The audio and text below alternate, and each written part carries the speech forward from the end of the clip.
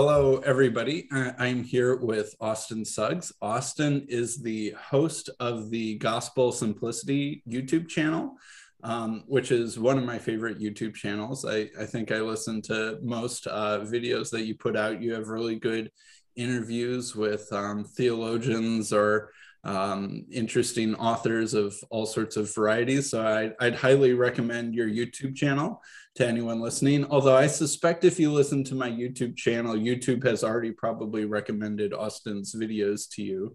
I feel like almost everyone I talk to has kind of heard or seen your YouTube channel.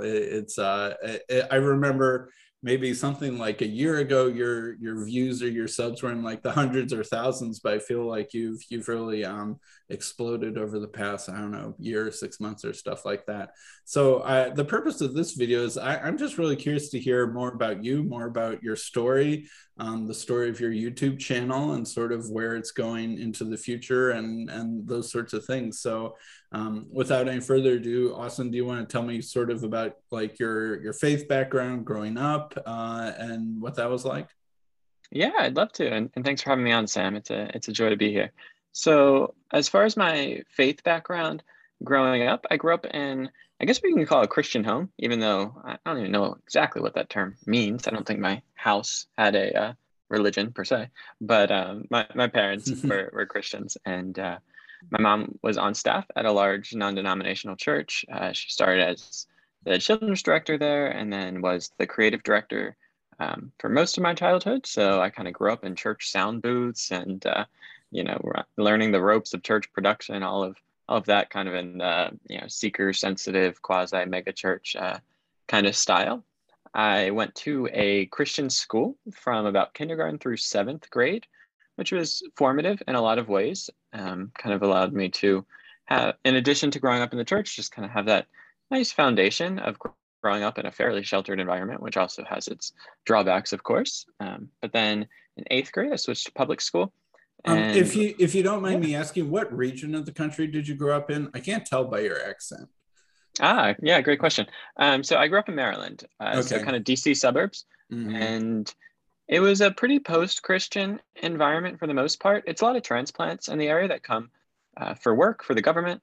But as far as like my neighborhood growing up, I think I was maybe we were one of the only families that went to church consistently. None of Yeah. my friends were hostile to the faith, and this was very similar once I got to public school. There wasn't any real like hostility. It was more just apathy. It's like, you go to Yeah. church Sunday, that's cool. I don't.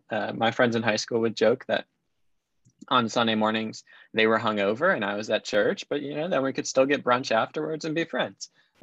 So yeah, that was kind of the vibe of the area that I grew up in. But So why did you switch from Christian school to public school? Did your Christian school end then, or did you choose to switch? yeah, that was my decision. It went all the way through high school, so I could have continued there. There was, I always had a good experience there, but my sister, she's 2 years older than me, was treated really poorly by them. We were very different students. I was very much the model of what they wanted, and she didn't kind of fit the image of what they saw, and that was really hurtful for her. But more so than that, I think the reason that I left. It was just a really small environment. I'm a really competitive guy, and I wanted to be pushed more academically. I wanted to play sports in high school. Just kind of wanted to expand my horizons a bit.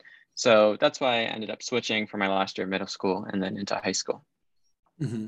So what was that transition like? Yeah. So, for all of the uh, kind of scare stories I had heard as a kid at a small Christian school about public school, it was really easy for me. And honestly, I recognized that it wasn't easy for everyone. And I think it took me a bit to realize that I had a bit of a unique experience. But it just so happened that I only knew a few guys there, but I knew them from playing sports, and they happened to be some of the most popular guys there. And so I remember that terrifying thing of like the first day of school, First like lunch, first walking into the cafeteria cafeteria. lunch. Yeah. Yep. And Yeah. like, where am I gonna sit? And a couple of Yeah. them calling me over, and in the moment that seemed like nothing. I mean, I was thankful that they had me sit with them, but then just reflecting back, I realized how much that shaped my experience. And then, of course, playing sports and being involved in things like that just kind of shapes your social experience. But it was pretty good for me. Cool. So you're a student at Moody now, Mhm. right? Are you get your what degree are you getting at Moody? I'm getting a Bachelor of Arts in Theology. hmm So how did you decide to end up at Moody? Yeah, so that's a bit of a winding journey, I suppose, but I guess it gets into some of my faith journey. So while I was in high school, despite it being a relatively easy experience for me, I did go through a bit of a deconstruction or crisis of faith, whatever you want to call that. So initially, I wanted to be like a missionary from a young age. I was really interested in going to like Papua New Guinea, being a Bible translator, things like that. But then into my sophomore, junior year of high school, because of a host of things, which we can get into or not, um, I really started pushing away from my faith. And so that was a really inconvenient timing because that's also the time of your life when everyone starts asking you what you want to do with your life. And I began to realize I have no idea what I want to do. And so initially, I decided I was going to get into medicine because I still wanted to help people, but I wasn't that interested in the church at that time per se. And so I was looking into like Doctors Without Borders. I'd been accepted into an accelerated medical program coming out of high school with some really great scholarships and such lined up. But then by the end of my senior year, I'd kind of come back to the church and I had been interning at the church just a little bit. And um, by the end of it, they actually offered me a full time job, which really threw my head for a spin. And after some thought and prayer, I decided to kind of do a gap year and work there and try it out. I ended up working there for 2 years. And while I worked there, they made the mistake of allowing me to teach, which I fell in love with and realized all that I didn't know and started taking classes through Moody online. But then just enjoyed that too much to just do it kind of part time. So ended up coming out here to Chicago. hmm Cool. So, what's your impression like at Moody Bible? I like I told you, I live in the Chicago area. The church that I go to is relatively connected with Moody Bible. We'll get students or interns or pastors or what have you from there. What's your impression like being at Moody Bible? Are you said what year are you? I'm a senior. You're a senior, yeah. So you've been there for a while now. Well, so what's it been like? Yeah, it's been a really good experience for me. Moody's a really unique community. For those that aren't familiar with it, it's a school where everyone, I mean, part of like your application is expressing your desire to go into ministry. And so it's definitely a niche school. I mean, there's about 1,000 students, but it's 1,000 students who all are passionate about very similar things, even though not necessarily everyone's a theology, Bible, pastoral major. No matter what they're doing, their hope is to get into some type of ministry. And so that just creates a really unique community full of passionate people, which has been really good. There's a lot of great professors, and being kind of taking that niche community, which can seem a bit sheltered at times, and then putting it right down in the middle of Chicago, just creates this really fun Mhm. clash of worlds in a way. But I've really Yeah. enjoyed it. So how have you liked being in Chicago? I love Chicago as long as you don't ask me in February. Um, Well, that's true of all of us, even the yeah, natives. Yeah. yeah. I mean, I grew up in the DC suburbs, but later my parents moved to the Eastern Shore, and so I miss the water. Even I mean, we're on the water here, but Yeah. it's too cold. But well, I love well, the there's city. like 2 months a year when it's warm enough, but Yeah, when I'm not here. right. Yeah. Yeah, that's funny. And so I guess how did you start your YouTube channel? What was sort of the impetus or inspiration for that? Yeah. So generally speaking, I kind of give a lot of credit to a mentor of mine who was an associate pastor in the area, not of the church that I went to, but as someone that when I started getting interested in ministry, kind of in that gap year period, started just being someone that I was talking to and looking up to. And I had started teaching and was telling him, like, man, I'm really enjoying this.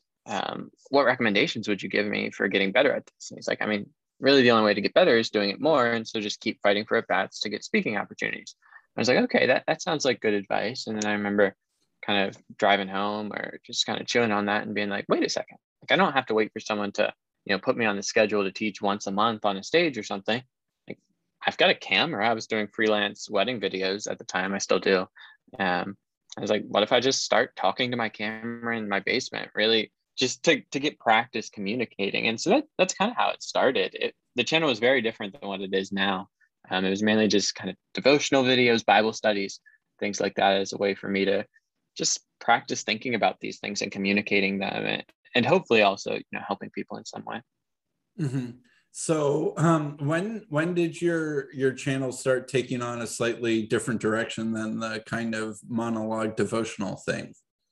Yeah, so that was, gosh, I guess a little over a year ago now. So not this summer, but the previous summer. At that time, I would make these videos called just Let's Chat, I think was the title of them. Really descriptive. It's no wonder my channel wasn't growing. I didn't even know what it was about, to be honest. But one day I was reflecting on a lot of the division in our country at the time. I mean, this was kind of in the middle of a lot of rioting and just a lot of instability in the country. Yeah. And I was thinking about how And divided. Chicago's an interesting place to be during when all that was happening. Yeah, it really is. So I was reflecting on those things, but I was also reflecting on divisions in the church. And it reminded me of this experience I had had of going to a Catholic Bible study with my uncle, maybe a year or two prior to making this video. I was thinking, you know what, maybe I should make a video about how, despite our differences, Protestants and Catholics can learn from each other. And I mean, that was kind of it. I wasn't thinking a lot about like, this is going to be some new direction for my channel. But at that point, I maybe had 500 subscribers or something like that. And I've been doing it for over a year and a half, I guess, at that point. And that video, not initially, but kind of slowly began just expanding and kind of taking off and became my most popular video. And I got a lot of people telling me, hey, you should go to a Catholic mass. It's cool that you went to a Bible study, but if you really want to understand Catholicism, you should go to a mass. I was like, sounds like good advice. So I went to a mass, made a video about it, and that blew up. And then people saw like a glimpse of that church and like, wow, that looks so beautiful. I'd love to see more of it. So I was like, I'll see if they'll let me do a tour. And I did that. And now those two videos are the two most popular videos on my channel. But as that kind of grew and took off, it really shifted the demographic of my audience from like this really small demographic of evangelicals to this really diverse audience of Catholics, evangelicals, Protestants, just kind of trying to make sense of the divisions in the church. And when I started doing that, I got invited on some podcasts and I was being interviewed. And then I was like, this is kind of fun. I could try interviewing people. And that's kind of how it slowly took a turn. Mm-hmm. So how do you pick and find your guests? You have a very eclectic guest list, I'd say, and with a lot of variety. And it's not, I'll just say it's not the normal guest list that someone who grew up in a standard suburban megachurch would normally pick. So how did you get led in that direction? Yeah, I appreciate the term eclectic. I think that probably fits the description of the guests well. But it now happens. I mean, like there's, I guess, the technical answer and then the philosophical answer. But as a YouTube content creator, there's this balance because it is my job now of what I know the audience wants to see and hear, and also kind of the conversations I'd like to introduce them to or things that I find interesting. Now, oftentimes those things overlap, which is convenient. I happen to enjoy a lot of the things my audience enjoys, but I also know, I could feed them the same 3 videos every week, just with a different title, and they'd probably enjoy that. But it's not really great for expanding the reach of your channel longevity. So it's kind of this game of like, hey, here's the bread and butter of maybe what they're looking for, but how can I introduce them to this and maybe catch a few people here? Or like, this is a conversation I'm really interested in right now. Maybe I can frame this in a way that would fit. And then on the technical side, I mean, a lot of it comes from audience feedback of, they'll tell me who they want to see. And, I think it'd be silly not to take note of that. I also have relationships with several publishers now who help arrange interviews with their authors and will be sending me kind of like what's new that's coming out. And so we try to kind of create a symbiotic relationship there that works out for everybody. Sure. Yeah, that makes sense. So I guess since you've been on this kind of, I don't know, maybe you could call it like a ecumenical tour or something like that. What have you learned? What's been the most surprising things that you felt like you've learned on this journey so far? Yeah, I mean, I think the number one thing I learned early on is just how little I actually knew about these things, which is always a humbling experience. You know, I grew up around some cultural Catholics. I mean, despite living in a state named after the Virgin Mary, Maryland, I really didn't know any passionate Catholics. So my picture of Catholicism was really skewed by Catholics that only went to church on Christmas and Easter, or people who went to Catholic school, but not because of the religion, just because it was, a better school or something like that. So I quickly learned that a lot of the images I had of Catholicism were incorrect.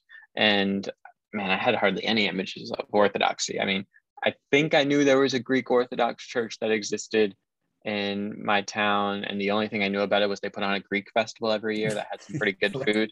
Yeah. But like that's all I knew. Right. I couldn't tell you a thing about their theology when I started. So I mean, a lot of it's tough. I've learned how little I know, and then so almost everything I know now about them has been things I've had to learn because I knew so little. But yeah, I think you know, in addition to just learning a lot of facts or dates or ideas, I've just kind of come away with my horizons broadened of what the church is and who's inside of that. Sure. Why do you think there's so much interest in traditional Catholicism or Eastern Orthodoxy among people with sort of Protestant evangelical upbringings? Because I feel like I've noticed that a lot on my channel. I've had some Eastern Orthodox theologians, and so those are some of my most watched videos. And it's like, well, what's going on with that? And I feel like there's this sort of, I don't know, surge of interest. It's hard to tell how big it is in like the real world, or how much of it's sort of an internet thing. But why do you think there is sort of this kind of, I don't know, surge of interest, particularly in Eastern Orthodoxy, but also kind of in traditional Catholicism? Yeah, that's a really good question. And I think there's kind of a theological and sociological answer to that.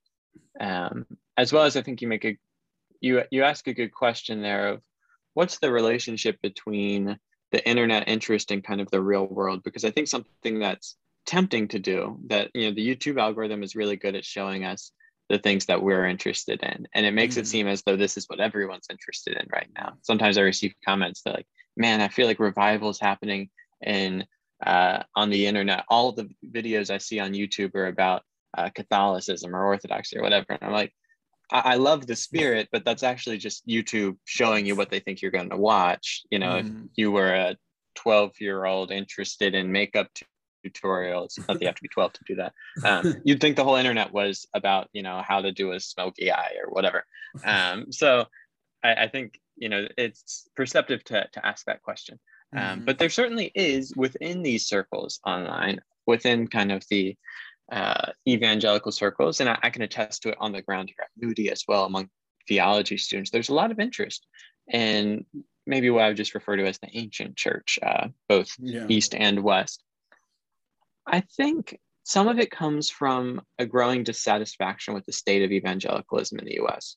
I think people have seen it kind of shift with the winds and the tides and worry what is the future of evangelicalism. And I think anytime you're kind of discontent, sometimes you begin asking like, is this thing fundamentally flawed? Where did this come from? What are its foundations? And as people begin investigating church history, which is sometimes a rare thing within the evangelical space, they begin to be unsettled that perhaps their expression of Christianity or the church isn't how it's always been, which is true. I mean, I think we just kind of have to own that. Now you can have understandings of maybe why the church looks different today than it did in the past, but there's an extent to which, like people haven't always done things the way you're doing them if you're in like a mega church like I grew up in. So I think that's some of it. I think also we see this as a broader cultural trend within kind of postmodernity of kind of breaking down this sense of identity and trying to understand where we come from. I mean, I don't think it's a coincidence that We see also a rise in things like 23andMe or Ancestry.com. People want some sense of rootedness amidst these times that feel anything but rooted. And I think people are finding that in the more ancient practices of, say, the Orthodox Church. Yeah, that's a really, I'd never connected that with 23andMe. That's an interesting observation. The church I go to has more people with gray hair than diapers, and so it's a little bit behind on these sorts of trends. So I don't really see it on the ground there. But in Moody, do you feel like you're sort of on like a unique journey compared to most of the students around you, or is there, or do you have, I don't know, other people around you that are asking similar sorts of questions? Yeah, so I would definitely wouldn't say it's everyone at Moody, but I would definitely say there's a subculture undercurrent of people that are interested in these topics.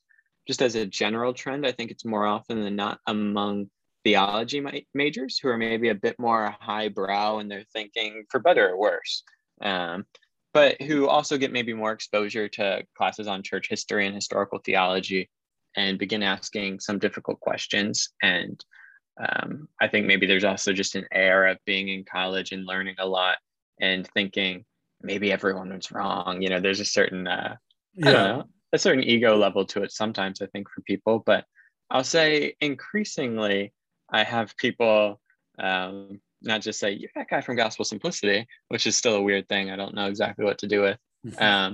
But say, hey, I've seen your videos. I'm really interested in Orthodoxy. I'm really interested in Catholicism, which is just interesting. Now, I don't think, my channel is the cause of that. And I'm not even saying that necessarily there's more now than there was at the beginning. Maybe it's just that people have seen my videos. And so when they see me, they talk to me about this. Whereas if they didn't know who I was, they're not just going to tell some random dude in the elevator that, they're considering converting to Orthodoxy.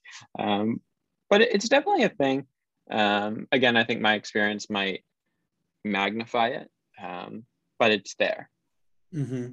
So how would you describe sort of, you talked a little bit about this kind of postmodern kind of shift and this sort of rootless identity. What do you think, could you go into a little bit deeper what you think this sort of problem, crisis, or I don't know, maybe those are slightly too strong of words in evangelicalism is? Because I feel like I'm smelling the same thing, but I don't quite know how to put my finger on it yet either.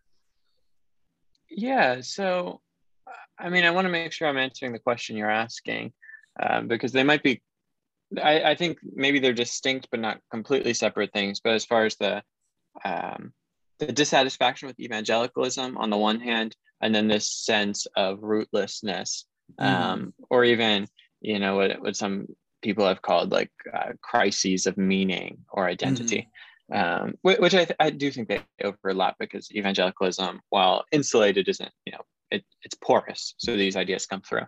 I think on the one hand, with the dissatisfaction with evangelicalism is there was, a movement starting in the late 80s, early 90s, I suppose, of this kind of seeker-sensitive movement of we're going to kind of reorient the church from primarily looking at the church as a worshiping community where our message is geared towards Christians, that we kind of just take for granted the fact that those people in our pews, which they would soon get rid of and replace with movie theater style chairs, are Christians. Whereas, what if we began to reorient our ministries around people who are on the outside, and not make the assumption that the people who are walking through our doors are people that often darken the doorways of churches. And so you begin to see the shift in how church is done around that time, and it's started to come of age in the mega church movement.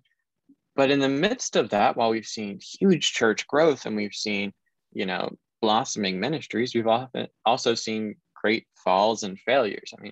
I don't think you have to be glued to the news to know that there's been many high profile pastors that have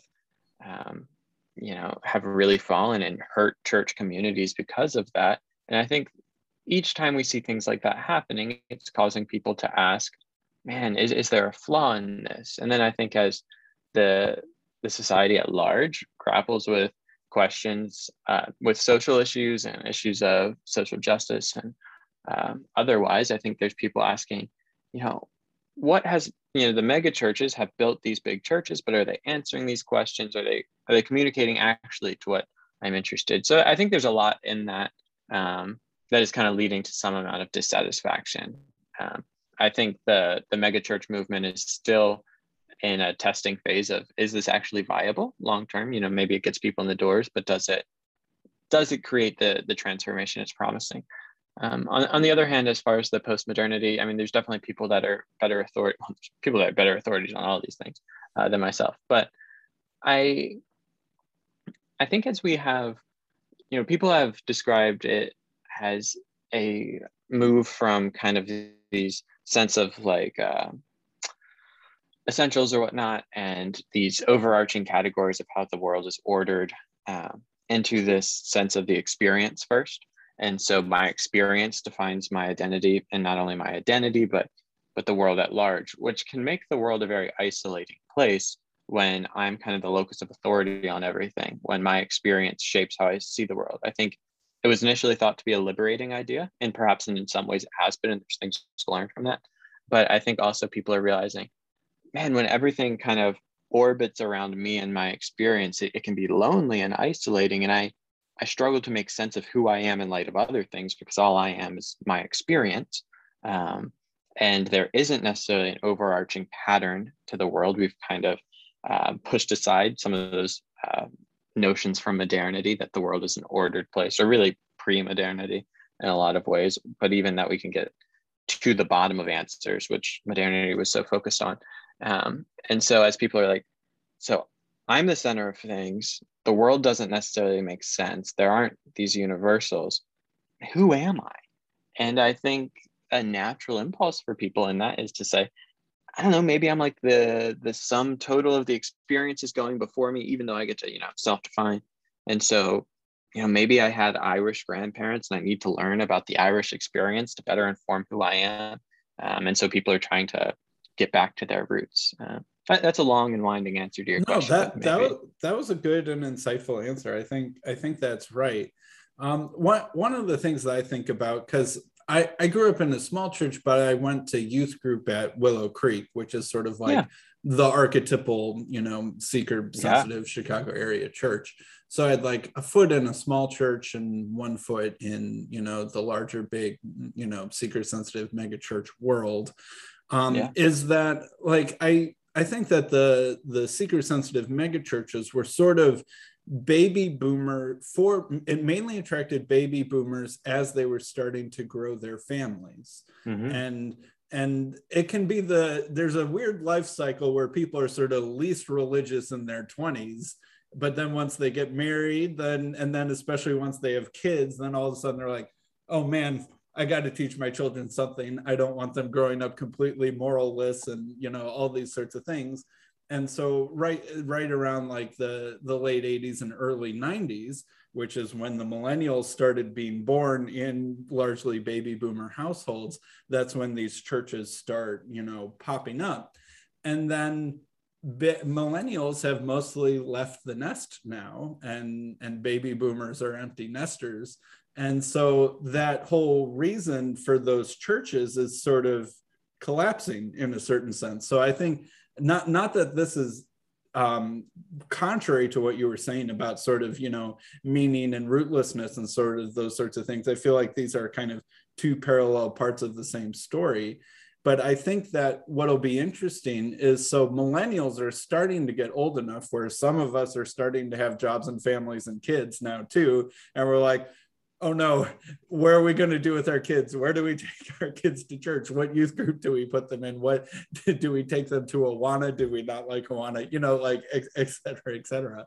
And so I guess all of that is to say, what do you think the future of the evangelical church will look like? What do you think when if there's some amount of, if there's some sort of demographic force behind this, like I'm saying, sort of like millennials and the baby, like the generational boom and bust cycle is behind this, but also what you're talking about in terms of meaning, postmodernism, identity, the, you know, some suspicion of the entire locus being on experience. What do you think the future of evangelicalism looks like? Yeah, it's a big question. And if I had the definitive answer to it, I think there'd be no shortage of people looking to pay me a lot more than I make currently out of evangelical think tanks, because there's no shortage of people that are anxious over the answer to this question. You know, I don't know for sure, but I can offer a couple of thoughts. I think one interesting thing along the lines of what you're saying of kind of the generational thing that's causing a lot of anxiety right now is kind of a lot of the early data, and it might be too early to say in some ways, but the Barna Group, who does a lot of great research in these areas, has shown that at a vastly lower percentage are millennials doing the thing where they come back to church. It's just that they left and they're not coming back. And also they're not having as many kids or getting married as early either. Kind of all of those things kind of exasperates it. Exactly. So if it relies on the family and marriage and those kind of social structures to bring people back to church, and those aren't happening, and even when they do, they're not causing the predictable outcome we thought, those are worrisome things for people that kind of relied on that.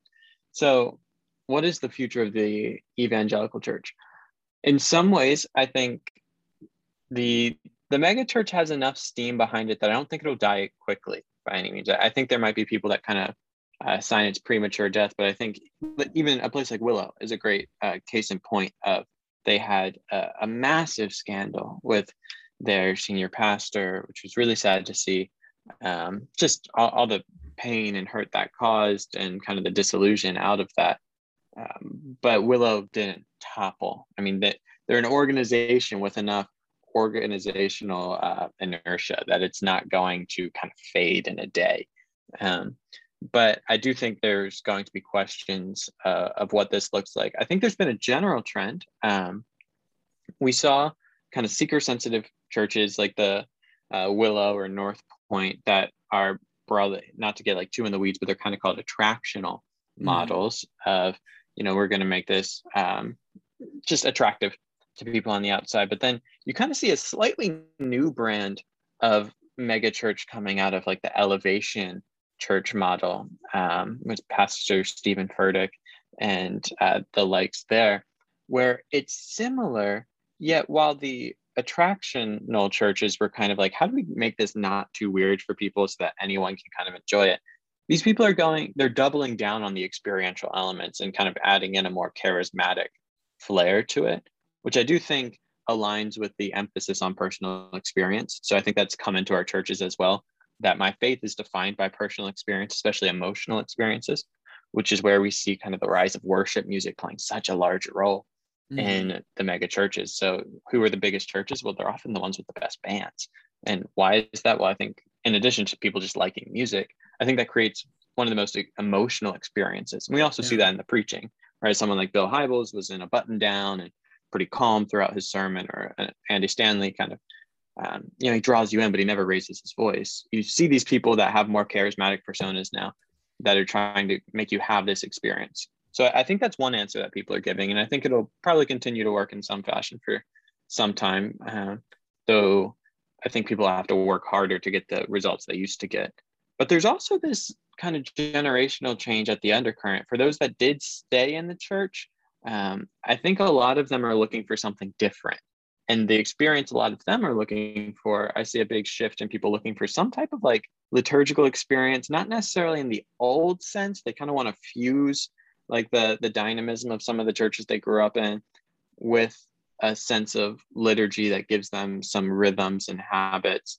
And I think some of that's kind of a generational thing. So while maybe the baby boomers grew up in a liturgical church, got tired of it, went to this really cool church, then their kids grew up in this really cool church, and they're like, man, but this liturgy thing, that kind of sounds cool. I want to try that. I want to try like the Book of Common Prayer or something like that. Right. And then it'll be interesting to see if that kind of just continues.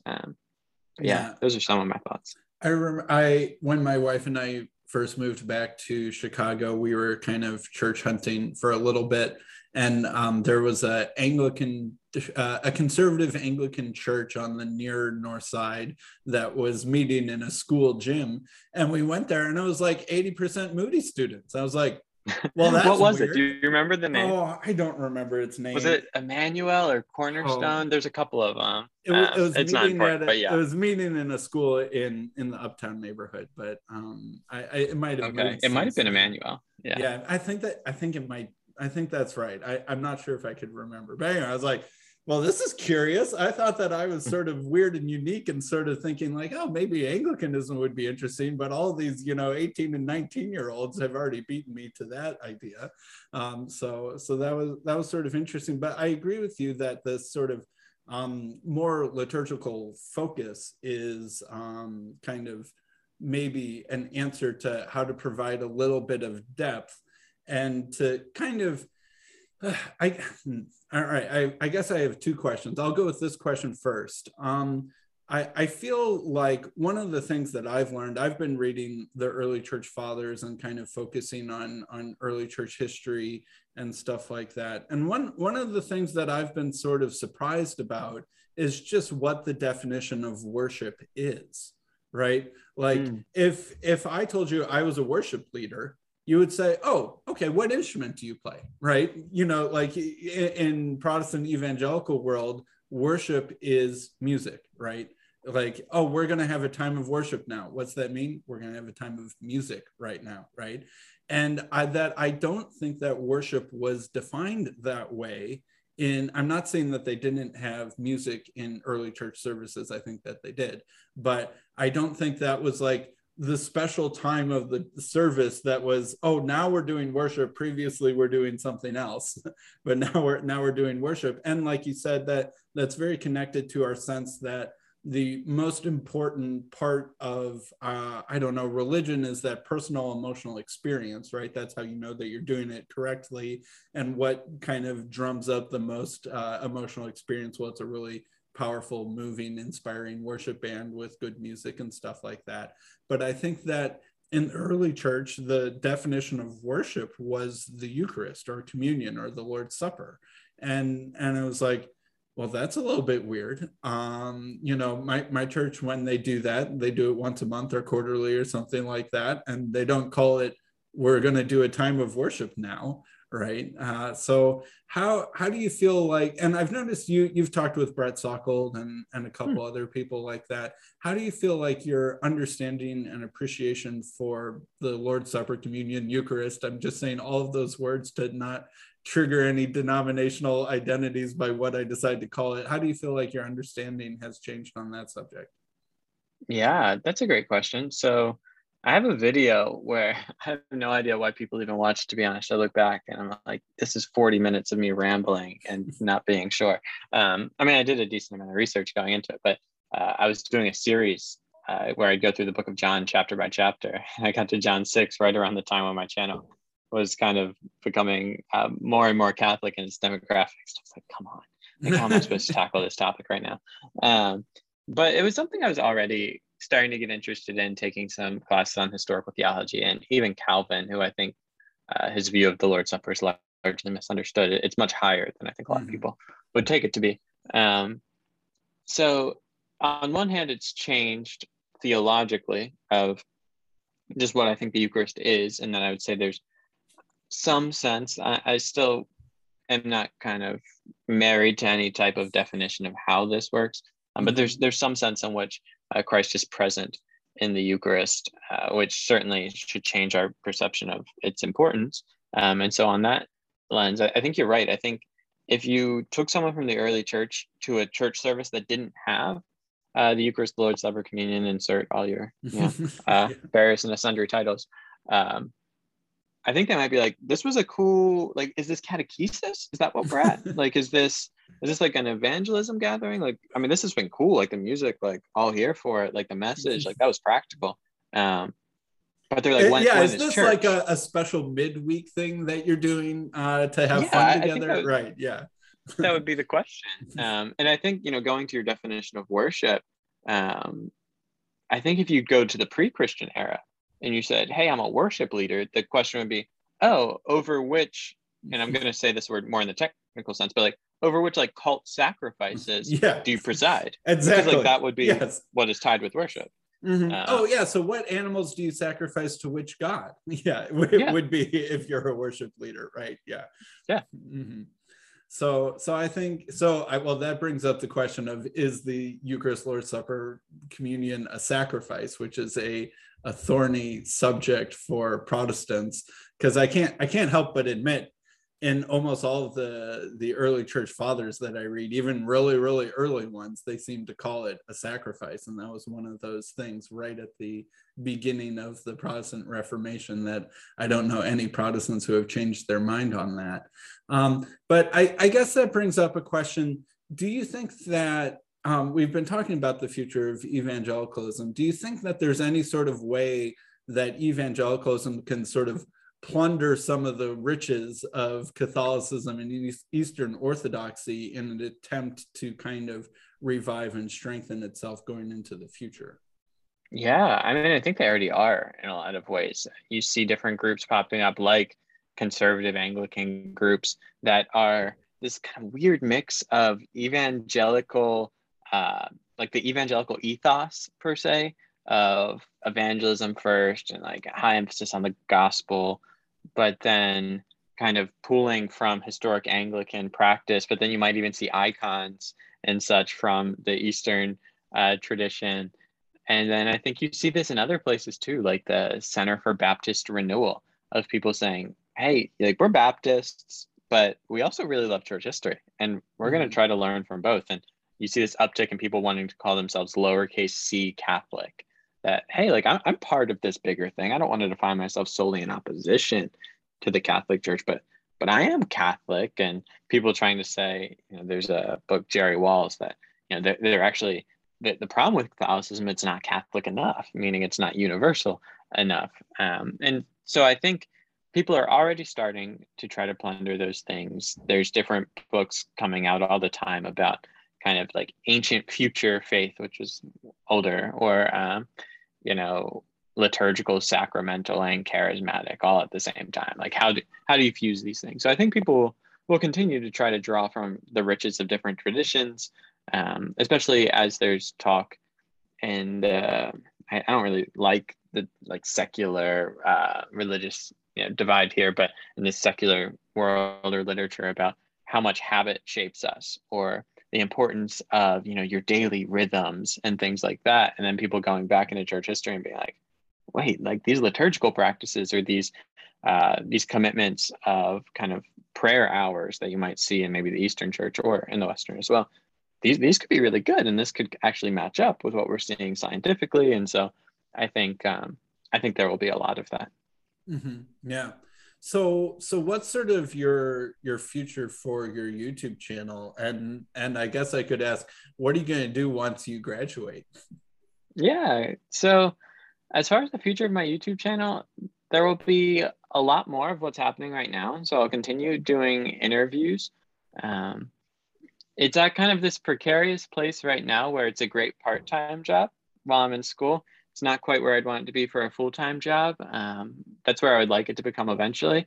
So there's more content I would like to be doing. I have whole lists of different series and different types of videos I'd like to be getting into. I'd love to be doing more church tours, more things like that. I'd also like to get back to not only interviews, but also some shorter videos that are like teaching kind of Bible study, stuff like that, as well as trying to help introduce people to church history in bite-sized ways. So that's some of the future, but a lot more interviews and things like that are coming. And then as far as my future, the goal is to be doing grad school. So right now I'm surrounded, if you could see like around me, in books, not just for class, but really interested in getting into church history programs. So my primary interest is actually in the medieval period, which might surprise some people because I'd probably talk more about patristics than the medieval period on my channel, but I think it's a slightly under-researched area in this way, and offers a lot of insights into how the modern world formed, what that can tell us about us, and then also kind of the sociological impacts of religion because we have the great experiment of Christendom and its glories and not so glories. Yeah. Have you read Tom Holland's Dominion?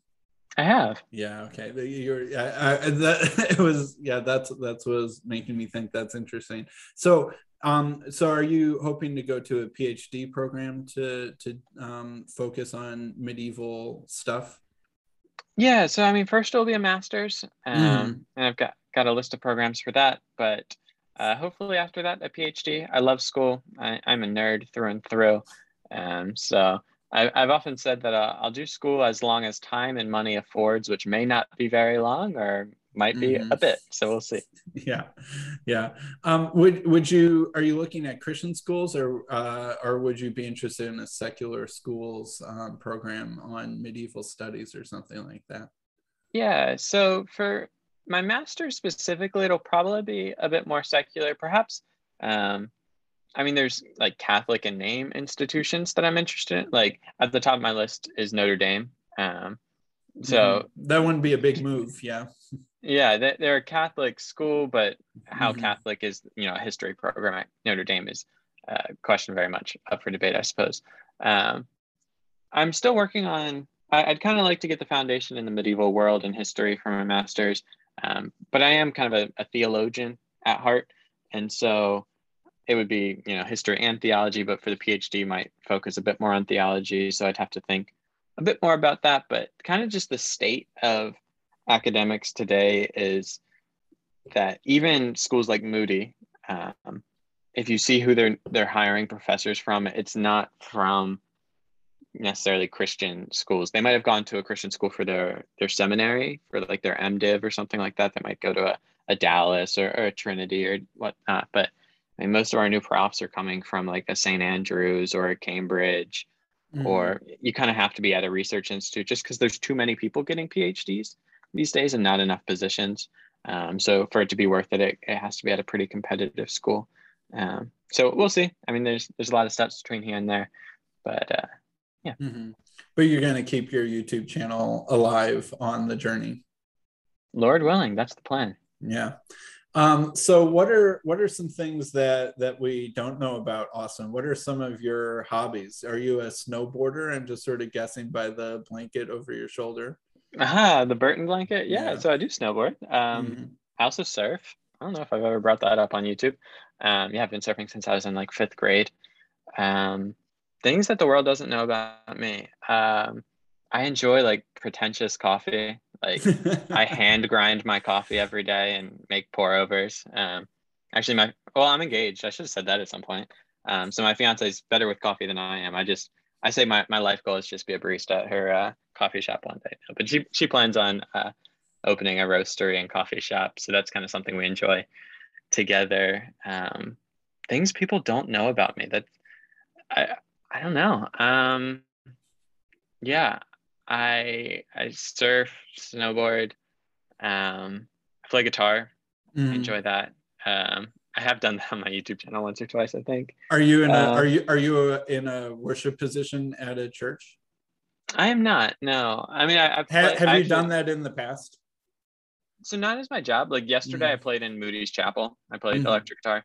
And then when I was on staff at that church, my role was as like a social media and video production coordinator, I think was my title or something like that. But I also did play in the band occasionally.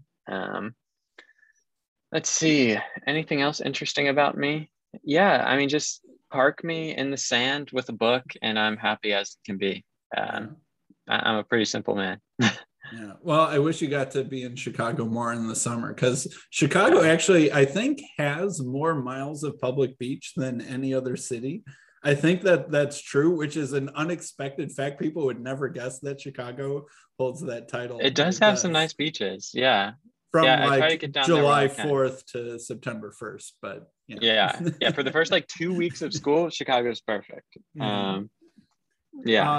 So, all right. Last question. Who would be your dream interview land? Or who would you want to talk to that you've yet haven't talked to or have had trouble getting